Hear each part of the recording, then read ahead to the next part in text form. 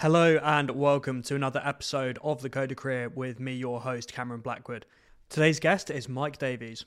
Mike is the co-founder and COO of the app Haystack, where you can look for the very best companies in the technology industry. Mike himself is originally a software engineer with a specialism in mobile development, so we have a bit of a chat about mobile. We also as well talk about how one can grow as a software engineer, the best strategies when it comes to looking for new jobs, and as well personal development. Before we do get started though, I do just want to quickly shout out my YouTube channel. You can find it under Cameron Blackwood or at Cameron Blackwood Code. I'm really trying to post more content on there that hopefully you will all find useful. And also as a bonus announcement, the podcast is temporarily going to be going back to a weekly schedule. I won't be able to keep this up forever, but I have a load of great episodes that have already been recorded, so I don't want to just sit on them for ages. I'd rather people get to hear them. So for the next couple of months, you can expect a new episode of The Coder Career every Monday, although this will go back to fortnightly eventually. Enjoy the show. The labour market as a whole is changing, and tech companies are always at the forefront of innovation. More and more companies are adopting a 4-day work week, so 32 hours at a full salary. Imagine what you could do with an extra day in your week. You could spend more time with your family, work on side projects, or take up a new hobby. And that's why I'm delighted to say that the Coder Career is brought to you by 4dayweek.io. Created by previous guest Phil McParlin, it's a job board where you can find the very best jobs that work a 32-hour work week. So what are you waiting for? Get that extra day in your week. Go to 4dayweek.io to find out more. Hey Mike, thanks so much for joining me. How you doing? Yeah, I'm all good, thanks. Good.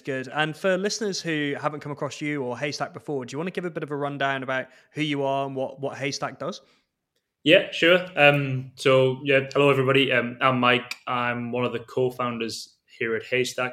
I guess the official job title is Chief Operation Officer. Back in the day, I used to be a software engineer. Still do a little bit of coding, kind of here and there. But my role has sort of evolved over time. Kind of in a needs must type scenario. So what do we do here at Haystack? I guess the one-liner sort of elevator pitches. We're basically a data insights and careers marketplace built for techies by techies. It's one of the kind of age-old rhetorics that you hear pretty much across the board now, that basically tech recruitment is pretty much broken and kind of stuck in the dark ages a little bit. So our ultimate goal and ultimate mission is to basically fix that. What we wanted to create was basically a completely unbiased level playing field that really just allowed techies, and what I mean by techies is general tech professionals, so software engineers, DevOps engineers, QA testers, UX, UI designers, to basically dive it headfirst into the tech scene and explore, uncover, discover cool, interesting opportunities without being constantly bombarded and pestered by recruitment agencies, but also free from the kind of boredom and never-ending scrolling that you find on the big job boards out there. That's kind of I guess a basic whistle-stop tour of Haystack. Yeah, it's a really interesting proposition. I think when we first got chatting about it, I think you described it as like a portal, almost like how when someone looks for a house, they might look at Rightmove or Zoopla. You want to be kind of like that for the tech job market, right? Yeah, that's exactly it. And we love it when we see users using Haystack in that way. I think one of the biggest things is we don't just see it for people who are actively looking right then and there. Nobody. Yeah, in today's market, I would say the vast majority of people are just kind of constantly sort of keeping an eye on things, just seeing what's out there. And that's really where our sweet spot is, I would say. So it's built for people who are currently in work and just kind of want to use us to keep their finger on the pulse. In the same way that you would, like you say, you use the right move analogy. And I often find it's quite cliche when businesses describe themselves like other companies, or there's always that old it's like Uber for X. Well, in a similar sort of sense, we're kind of like Rightmove, but for tech professionals. So in the same way that like you say, in the run up to buying a house, you use Rightmove constantly day in day out. But when you've actually bought a house and you just want to keep an eye on the housing market, you might use it irregularly, and that's absolutely fine. That's kind of their sweet spot. That's sort of where we sit, but for job seekers as well. Yeah, I like the analogy, especially because it applies just so well to what you do. Because back even sort of 6 or 7 years ago, before we had any platform like yours, we would have to call up a recruiter, find out what jobs they've got on. Because in the UK, and the majority of listeners are in the UK, our industry is incredibly kind of hidden behind a recruitment curtain almost, Mm. and it's a very heavily recruited in the agency model. And I think we're moving away more into embedded talent solutions, but that could be a whole podcast in of itself. And Yeah. I think whilst I've worked with great recruiters, and I know a lot of great recruiters, and they still will have their use going forward, much like how estate agents aren't gone. Um, if you want to have a quick, good view at the market and see what companies are out there, and their proposition, it's so much easier than calling around 10 different recruiters and then having to go through a load of hoops to find out the company name and everything like that. Yeah, definitely. Like I say, I don't want to downplay recruiters because there are some really good ones out there. But there's in the same, I guess it's the same as any industry. A few bad eggs kind of can give an entire industry a bad name, I think. Um, but one of my biggest gripes, I would say, when I used recruiters as a software engineer was it was always just you could tell there was a few clients that they worked with, and even though they would claim to sort of find the best match for you or whatever it is, that best match just happened to be the person that was going to pay them the most. And it was kind of the list that was at the top of their little black book. Um, like I said, but for me as a dev, and I without kind of sounding big headed, and I think it's the case for a lot of developers and techies, that our skill set is extremely in demand, and we kind of need to know our worth a little bit. Essentially, we do have pick of the litter. It's not like another profession where I don't know, people get inundated with applicants left, right, and center. In the tech space, if you're really qualified, like and you kind of um, know your trade really well, you have that freedom of choice, which is kind of why we're seeing a lot of companies that are really investing in employer brand initiatives and things like it used to be. It used to be throwing a ping pong table and we'll try and get, and that's the routes to getting the best talent. Um, and everybody kind of thought, it's a bit quirky, but the reason everybody was doing it is ultimately because they want the best developers and they want the best talent. So I think we as developers and tech professionals can use that to our advantage. You've got the tools to essentially survey the entire tech scene, and you can be super selective in that sense. So you can find a company that's building a product that you really really like and you're really super into, or maybe they've got a great mission that you feel like you can get behind. So that's the kind of thing that's what drove me when I was doing my job search. And I always felt like there wasn't really any tool out there to actually do that, other than randomly stumbling upon an article that was written about a company. I wanted to be able to find the companies that were driving really really mission driven or building cool products and had great culture behind it, and modern technologies as well. Yeah, you can get a macro level fairly easily via like salary reports, that kind of thing. But that's actually not that useful when you're trying to drill down to your specific job search and the companies you're Yeah, going for. And yeah, that's why these solutions make sense. It's not just about the money as well, because there are websites like levels.fyi or XYZ, I can't remember which it is. They're handy because you can just see straight up how much a company pays. But like yeah. it's there's a lot more factors that are important than salary. And even just in terms of the actual cash value of your compensation, you've got to take into account the benefits as well. Yeah. And then that's not even taking into account stuff like how the company culture and how it is to work day to day. Yeah, definitely. I mean, salary is obviously huge. You don't want to get underpaid for the work that you're doing. Um, I guess it's one of those. It's always a toss up. I think if you're interested in working at a startup or a up and coming company anyway, you're probably going to have to accept that you might have to take a little bit of a hit in a salary, but to really sort of get stuck into the company and really make a stamp on the product that you're building. Um, but again, it just kind of comes down to that person. For me, salary, especially early in my career, salary wasn't a huge thing personally. Anyway, I wanted to join a small kind of, I guess, rapidly scaling company where I could really dive into the code base, actually start cranking out features, and then tangibly see them in the product, kind of the following week, essentially. and see that actual customers were using them, and I could kind of put my name to that feature. Whereas I always felt personally, and as a young dev, that I didn't particularly want to go down the sort of corporate route. Essentially, like I say, I was willing to sacrifice salary for this, like I say, a smaller team, cool product, and the ability to really sort of get stuck in and kind of get my hands dirty a little bit.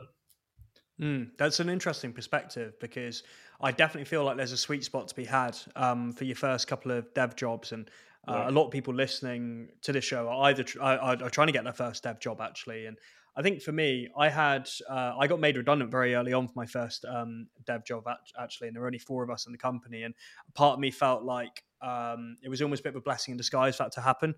because it was such a small team. And then I joined a company where we had about 15 developers, but only three of us were front enders. So I learnt directly from two guys who were extremely experienced. And I felt like that was my sort of sweet spot where I could make meaningful contributions to the Mm. company's code base. But also as well without panicking because of the features I would have to deliver on, or the fact that Yeah, in the first job it was all entirely greenfield, and that's actually a dream for people like us now because we're more experienced. It's like, oh yeah, great, I can write what I want. But when I'd barely learnt JavaScript that year, and I was trying to code up a whole new feature in React. It was a bit of a nightmare. I mean, do you yeah. think there is a sweet spot people should look for? Um, yeah, again, but it also comes down to appetite for risk, I think, as well. For me, I mean, naturally, I'm pretty risk averse. I wouldn't have kind of started a company myself if I wasn't. Um, yeah. Again, it's about having the freedom of choice ultimately. Mm, Again, it kind of comes back to what we push for on Haystack. We've got really small up and coming startups, pre-Series A stage, but then there are those kind of huge employers where you can bring in the big bucks, and they've got all the kind of cushy benefits there for you. And again, it depends very much on. It sometimes very much depends on the stage of career that you're in as well. Like I said, in my opinion, I always thought my early career was the time to take risks, and then when I'm in my 30s and stuff, that's kind of I don't know. Maybe I'll slow down a little bit then. Maybe yeah. not. Probably not actually. That makes a lot of sense. I mean, in terms of actually how you got into development in the first place, you took the fairly conventional route and you did a comp sci degree and everything like that. Like, what made you decide to apply for that straight in school? Because there's still not actually that many people doing it really on a macro level in the UK. Yeah, there's even less women doing it as well. I Yeah, think very true. there's barely any even when I was at uni. Um, yeah, I mean, I was always interested in computers, to be honest. It just felt like the natural progression for me. It was the only thing I was interested in, to be honest. Like I would also be reading up on tech companies constantly. It's Mm, very cliche, but that was the big appeal for me. I would read, when you're young, you're reading like stuff about kind of celebrities and people that you look up to. Well, the people that I particularly looked up to were kind of all these tech entrepreneurs, and so it felt like the sort of natural progression for me. Um, and I actually really liked uni. I thought it was really good. It was a good opportunity to. I wouldn't necessarily say it was a great opportunity in terms of figuring out how to build and deploy actual sort of production ready products. Because I think the best way to do that is to really just dive in head first. And if you've got an idea, see if you can put pen to paper basically. Just start putting down lines of code and see how far you get. Um, but yeah, I guess it helped me build up this sort of fundamental understanding of what actually goes on behind the scenes, rather than just thinking about, I'm writing stuff in JavaScript, or I'm using React for this. You can kind of get a basic understanding. Um, but in no way, shape, or form do you need a computer science degree. Definitely not. mm. Um, I think some of the best developers I've met are essentially bedroom developers that have picked it up and as a hobby, basically.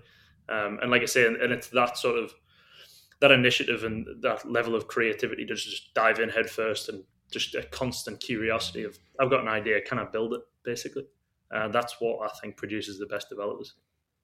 Yeah, that makes sense, and you definitely just learn by building. I mean, I don't know if you come across the indie hacking movement Yeah, yeah, much, but I'm super into it, and I discovered it last year, and I've been really into it ever since. And I'm building an app called Pinpoint at the moment, which is right. basically it's kind of not really been done before. I've been trying to search for it, which is either a great thing or a really worrying thing. I haven't decided either way, but it's supposed to be like your almost like your virtual PA for your job search, because Right. obviously it's very hard to make an objective decision Mm, on your job search. So I'm going to try and make it. It's I'm coding at the moment. It's a data driven approach to making objective decisions yeah. on your job search. So it's been an interesting experience because I'm just having to do a load of stuff that I've never really done before. And I'm mainly a front end developer, as the Mm, regular listeners will know. I've been having to get to grips with Superbase and learning SQL and stuff like yeah. that. And there have been days where I'm struggling over something that would be trivial Yeah. for a back end developer, Yeah. but now I know it, and that's the critical thing. So I totally Mm, agree. Just one of the best things to do is just build, regardless of where you are and what you're doing in life. If you've got the time, just try and mm, build something because you'll learn more. I mean, what I'd yeah. Yeah. say about the comp sci question is if someone came to me now and said, I want to go to uni to do comp sci, I'd say, well, make sure you maybe try and start some kind of business while you're in uni doing that, because there's no better time to try it kind of as a dummy run than uni, Yeah. really. That's what I did. I had a couple of very small businesses when I was at uni. They basically paid for a few beers and stuff when I was there. It wasn't anything particularly big, but I was still I did stuff while I was there. I actually my my dissertation project was essentially a version of TaskRabbit. I don't know if you came across TaskRabbit before. Yeah. But I made it and then realized that there was another company called TaskRabbit operating in the US, and then all of a sudden they came to the UK. So yeah, it was called Odd Jobs, actually, my version of it. But yeah, near enough anyway. Um, but yeah, I completely agree. I think just get your head down. If you've got an idea, see if you can well, start cranking out lines of code basically, and I think you'll figure it out as you go. And if there's a natural curiosity there, that always helps as well. Um, yeah, I completely agree. Yeah, there's an old saying: you either win or learn. And when it comes to creating software products, like learning to code is in the humblest way possible is a bit of a superpower in the way that you can launch a tech company with £0, right? If you already know how to code. And I actually gave a talk at BJSS in Glasgow last week about what developers can learn from Soldier Boy, who obviously came out with that hit song "Crank That," which I was Bluetooth many times on the back of the bus in 2007. And the reason why I talked about that was because he basically leveraged all the free music production tools he could find to create something that was going to be marketable. And then he leveraged free marketing tools to promote it on MySpace at the time. Mm, And it sounds kind of goofy, but he became like a world star basically, like overnight, through yeah, leveraging free tools. And developers can do the same thing. I mean, it got a good laugh in the audience. So I don't know, yeah. I don't know how much of a stretch it was, but yeah. It's a good analogy, to be honest. I think you're exactly right. Um, yeah, I mean, build something, put it out there, see how people respond. But one thing I would say as well, when it does come to building the business, personally, when I first started out, I often had that it was kind of the age old analogy of build it and they will come. As though everybody, as soon as you put a product out, everybody's going to be bowled over by how good it is. Um, that wasn't the case. um, we had to graft very, very hard to get our first users and our first actual paying customers as well. So yes, there is. Yeah, there's a certain type of character who I think if you are looking to build a product and actually get a product into people's hands and get people using it, yes, you have to be a decent dev, but you also have to be a pretty good marketer as well, or at least Yeah. have some kind of marketing savvy. I think there's no such thing as stick it up on the app store and all of a sudden you're going to be discovered. It just doesn't work like that. You're going to have to kind of put yourself out there a little bit.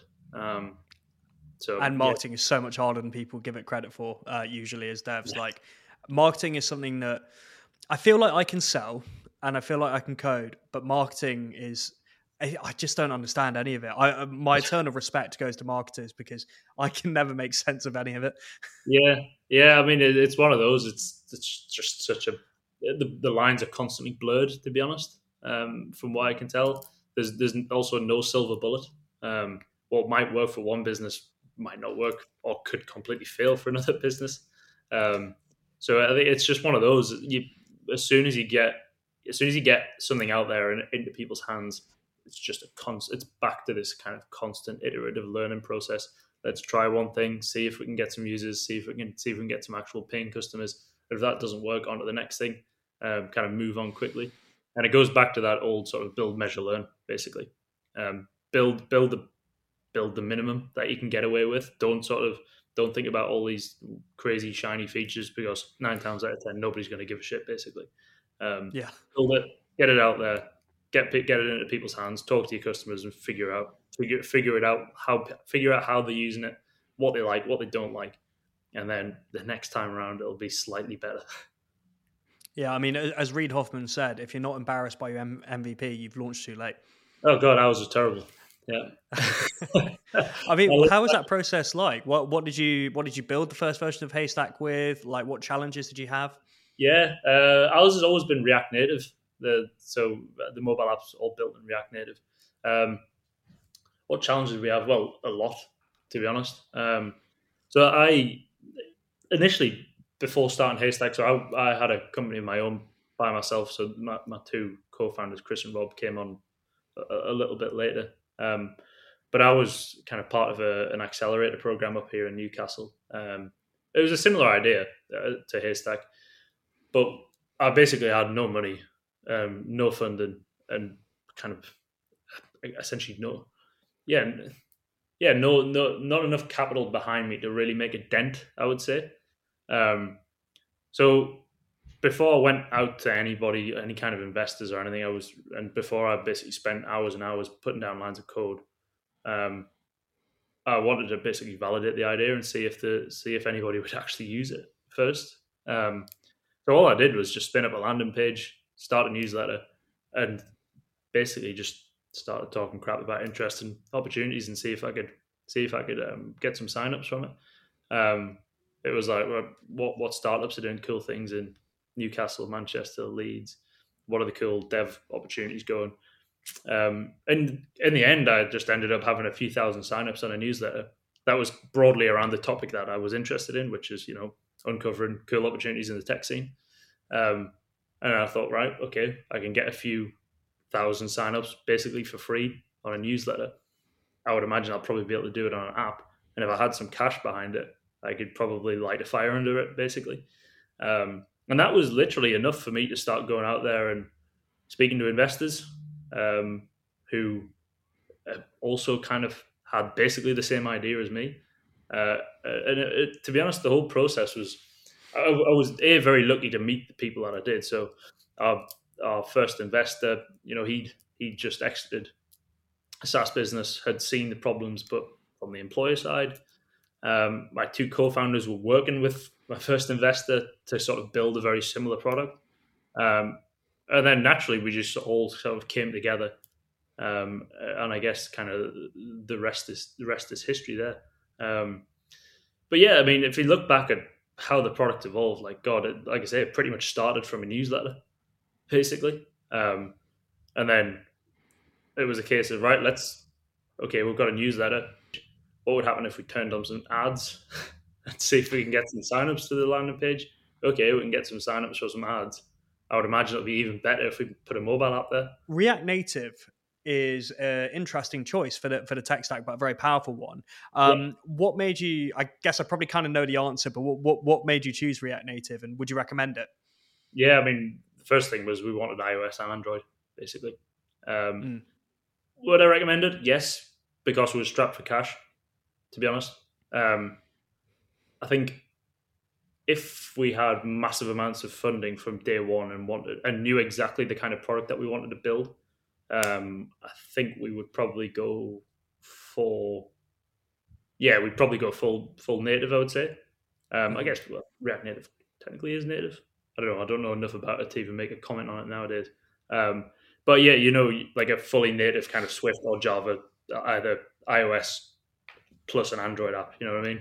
Rather than one uniform code base. Um, you just get more flexibility and more ability to actually build quirky, interesting UI, UX tweaks and things. I think it was probably a good choice, to be honest, because, like I said, it allowed us to basically get it out on two platforms rather than just the one.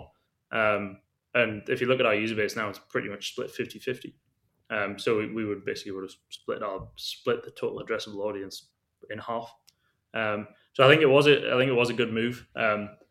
The only challenge with mobile apps, I mean, this is mobile apps across the board, is the release cycles are pretty painful. And this is mobile apps across the board. It's you pretty much you're pretty much on Apple's timeline, whether you like it or not. It gets better over time as they start to trust you as a developer and a publisher on the App Store. But yeah, the first few releases were pretty painful. Yeah, I guess it's good in a way that Apple is so strict, but also really annoying if you're a legitimate entrepreneur actually trying Yeah, to release early well, versions of your product. it's one of those as well where you put something out and you miss a bug and you see it in production. Oh, It's not like yeah. you can just do a very quick hot fix. It's like, oh god, I'm gonna have to wait 2 weeks to fix this now. Uh, Yeah. it's like, See, that's why I do web. yeah, yeah. I mean, yeah. I mean, we are planning to go web very soon as well, Yeah. so we'll have the mobile app and the website of things. The mobile app is in a super good place now. It's really steady and um, not too many bugs. There's probably, I would imagine, there's a few listeners that could find some bugs in there, but um, I think Don't challenge them because they'll try. yeah. Well, that's the other good thing. That's why I actually really like building products for devs and tech people. It's like not only will they'll let you know about the bugs, but they're also willing to put up with bugs because they've been there, done that, kind of got the t-shirt essentially, which is like everybody. If you talk to like your parents, everybody just assumes you're going to spit out an app that's on par with Uber, and Yeah. it's in the real world that's just not how it works. And I think us as devs understand that, which is another reason why you can get something out that hasn't got all the kind of shiny nuts and bolts to it, but people are willing to sort of put up with the quirks. And like I said, you can get that sort of drastic feedback from our audience, which is again, we're really tapped into the Haystack community, and pretty much, 99% of the feature ideas come from them. To be honest, we'll occasionally have That's a little really bit of cool. moment, but yeah, most people are just telling us the direction that they want us to head in. Yeah, that's the best way to be. And I guess a lot of devs would agree with me when I say that I actually kind of feel like I've found like an Easter egg if I Yeah, break a website or app accidentally. I'm always yeah, strangely proud of myself, and it's actually yeah, quite yeah. exciting. It doesn't really annoy me. Yeah, no, we love it. To be honest, if somebody flags it up, it's like great, we'll get that one in because we probably missed it. Um, and yeah, people love to give brutally honest feedback, which is like we always like a bit of brutally honest feedback. Yeah, I finished Peter Levels' book this week actually, and he said the first thing he adds to any of his applications that he builds is a like chat box. Right? And he said it's just how he gets all his feature ideas, all his bug fixes, are just Yeah, entirely through there. And he said just you end up getting more engaged users if you immediately fix issues that they report on or immediately address features that they suggest, and people will become more engaged in your project going forward. yeah, we did exactly the same with the app, which is you don't really see it very often, to be honest. In the little chat, one of the tabs is a chat tab, and it's basically a direct line to us. It's like you could literally message me or Jack, who's our community manager, um, give us a bit of feedback or just spitball some ideas, and we'll pretty much get back to you kind of within a minute or so. Um, so yeah, Yeah, that's really we cool. kind of we like to keep it like that. It should feel like we are still very much at startup stage. There's only 20 or so of us in the company. So you've pretty much got a direct line to one of the founders. If you think something's really bad, like just flag it up in the app. To be honest, and we'll it will literally be discussed the following week in the product alignment sessions. And how's it been going from being technically focused to more being on the commercial and operation side, even though, as you said, you're still doing a bit of code? To be honest, I always feel like I think it's helped in a way. It's one of those where I can kind of apply the same sort of logic and thinking to how I would start to build out a code base to building out kind of the operations side of the business. Ultimately, it's all just numbers and that's kind of, I guess, percentages here and there. Um, Lots of if statements everywhere. It's just it's all kind of the same. Um, and like I said, I think it's actually helped just that kind of critical thinking sense. Um, and yeah, I do still like the coding side of things. To be honest, I actually do it still as a hobby. Just to, again, if I've got an idea, I'll spin something up and just start playing with it, basically. Um, but yeah, and I think that one of the reasons why I have moved slightly more away from it is, like I said, it's a needs must, really. You know, I'm, kind of my job is to grow Haystack at this point. Um, the ultimate goal is to drive the company forward, and we've got a pretty grand mission and vision, and um, I don't think I would be doing it justice if I was just necessarily sat kind of cranking out lines of code. I think I kind of have to be banging the drum a little bit. Yeah, that makes a lot of sense. I definitely think as well as companies grow, it's only natural that even if you are a technical kind of founder, that you're going to end up stepping away from the code. I think every tech company that I've worked in, it's very rare that a technical founder, no matter how much they know how to code, that they're coding every day. It's Yeah, yeah, in fact, actually, I can't think of a single company that I've worked for where it's been that case, even when I was a tech recruiter, even now as a yeah, software engineer. So, yeah, I totally get that. And I mean, you talked about the kind of grand plan. And I mean, my first question would be, what is the grand plan? What do you see as the future of Haystack, and what's exciting you? What's the vision? yeah. Well, first thing is we're not just focused on the UK market. Um, at the minute, we are. This is kind of where we cut our teeth, but it's pretty much a global problem. Um, I mean, the US is exactly the same as the UK, but just 10 times bigger, basically. Um, so naturally, we see ourselves progressing into new markets pretty quickly. To be honest, we've already we're already starting to eye it up. I think I know you've worked in the space before.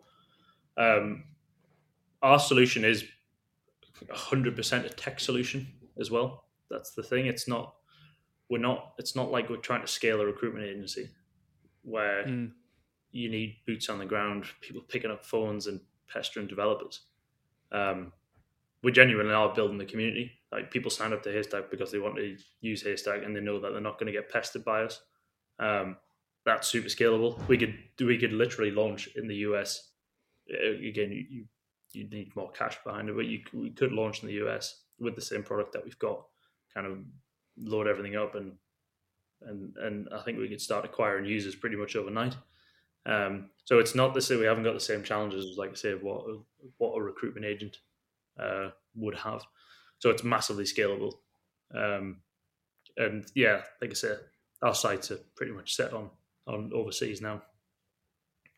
yeah, and that's the incredibly exciting thing about working in technology is just the fact that our solutions are just so scalable compared to everything else. And Yeah, yeah, I think that's what excites me about this industry more than anything else. yeah, And yeah, that's really cool to hear about how you want to expand beyond the UK. I'm excited to see it.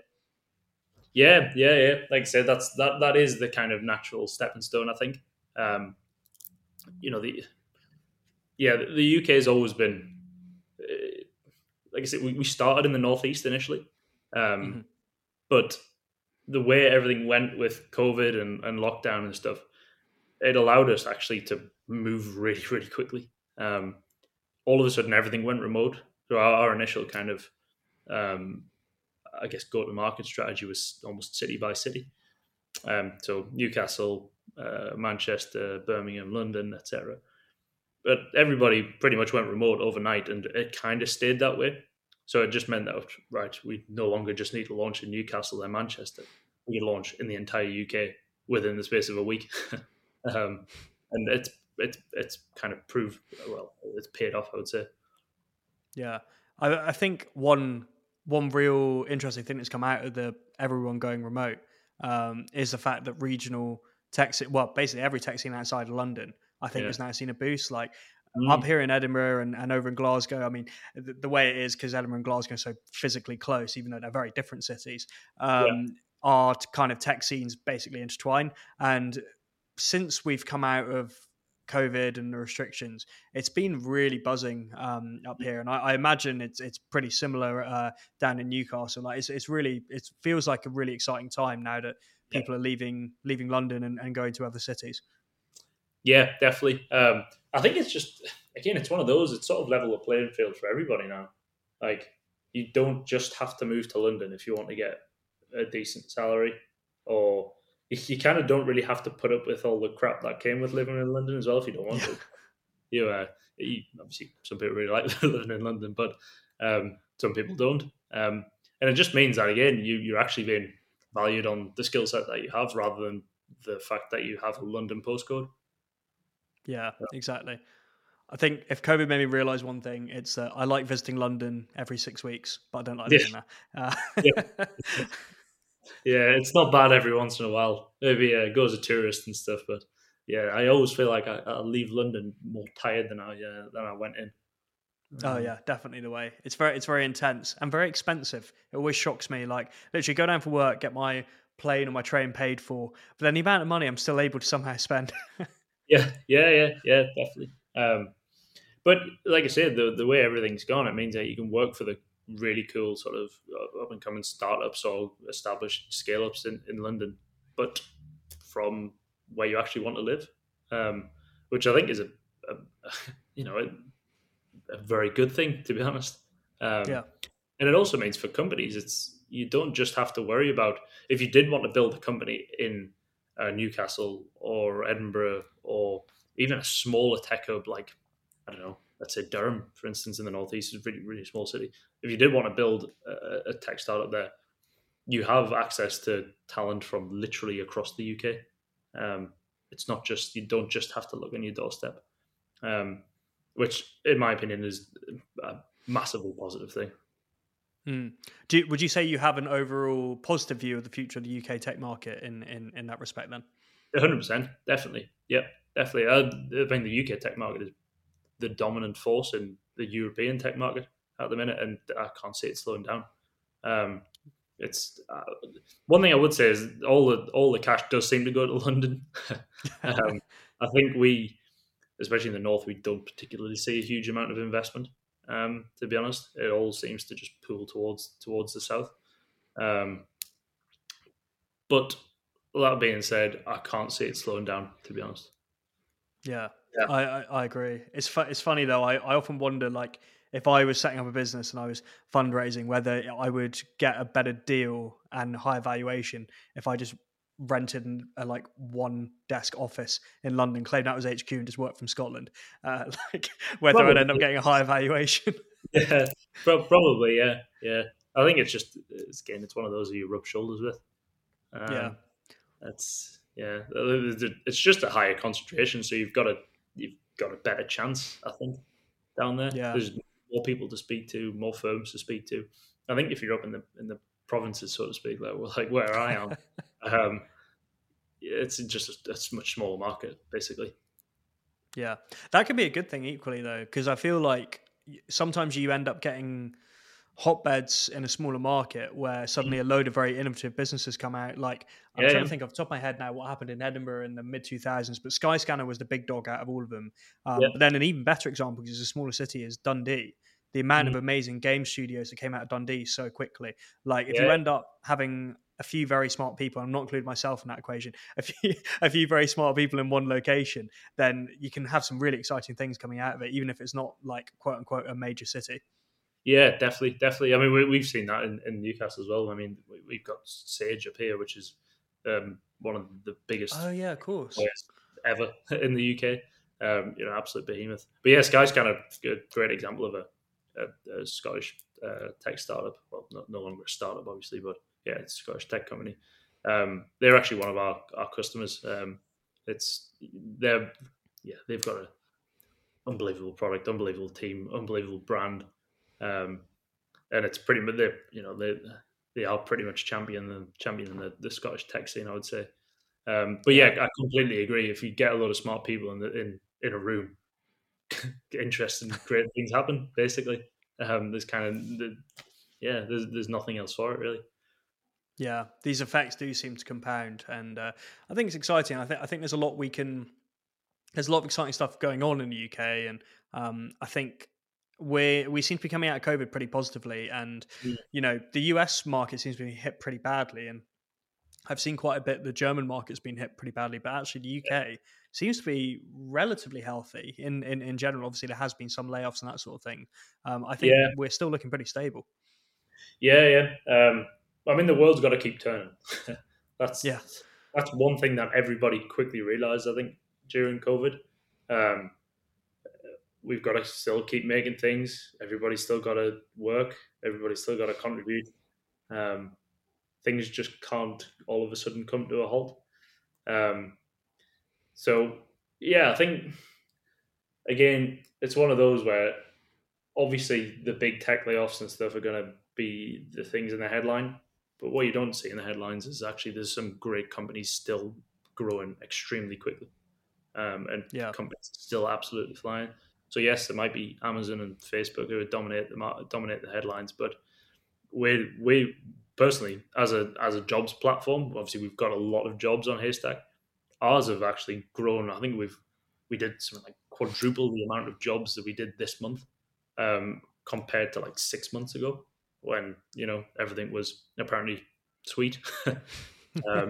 So we haven't felt it particularly, and it probably is because we're not massively over indexed by huge tech companies. To be honest, we've got a full kind of the full breadth from up and coming startups all the way through to enterprise companies. But like I said, I think everybody can be obviously everybody it shocks everybody about these big headlines, but actually I think if you look beneath the surface and see what's actually going on, people are still going to work. People are still plugging away. There's still a lot of growth happening in the tech sector. Um, mm. so it's not all doom and gloom, I'd say. And those FANG engineers, they're not going to quit coding. They're going to go somewhere. So they're either going to go to a high growth Exactly. startup, or they're going Yeah. to start their own thing. So how exciting is that? Like, Yeah. really, it's kind of the circle of life, really, isn't it? Yeah. Exactly. Yeah. Yeah. Um, I think, yeah.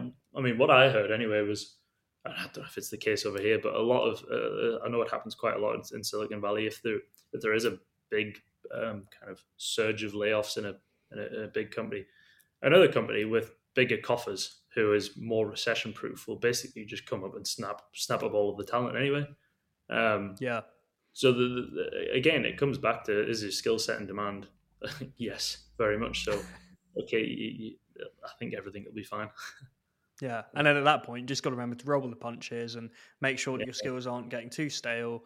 And then that's just a simple case of just doing something like checking the Haystack app to find out who's got the most popular that's tech a good stacks and that plug. kind of thing. Yeah, good plug there. Yeah. I mean, maybe it's rose tinted glasses and all that perspective, but yeah, I mean, yeah, I think it'll all be fine. Yeah, I agree. I think it'll all be fine unless Chat GPT comes to write all our code for us. But the code Yeah, that's written well, me is a bit dodgy, so I'm not too worried. speaking of, I would be if I was Stack Overflow, I would be sweating a little bit. Well, they Um, banned it. yeah, so I've heard. Yeah, so Yeah. I've heard. I mean, I don't know how they banned it. Yeah. So you Okay. can test now if an answer was generated by it. There's this Oh, really? All right. Canadian PhD student. Yeah, he came up with a way, which is like the ultimate grass, really, because Yeah, he yeah. found it as a way to see if people were cheating on assignments. And Right. I tell you what, if I'd been in school when this had come out, you can believe that Yeah, everything would have been written using ChatGPT for yeah, sure. yeah, Like, yeah. I mean, it is ridiculously good. To be fair, it is insanely good. I literally use it every day now, just for writing ridiculous poems about my co-founder to bits of copy and stuff. It's like, yeah.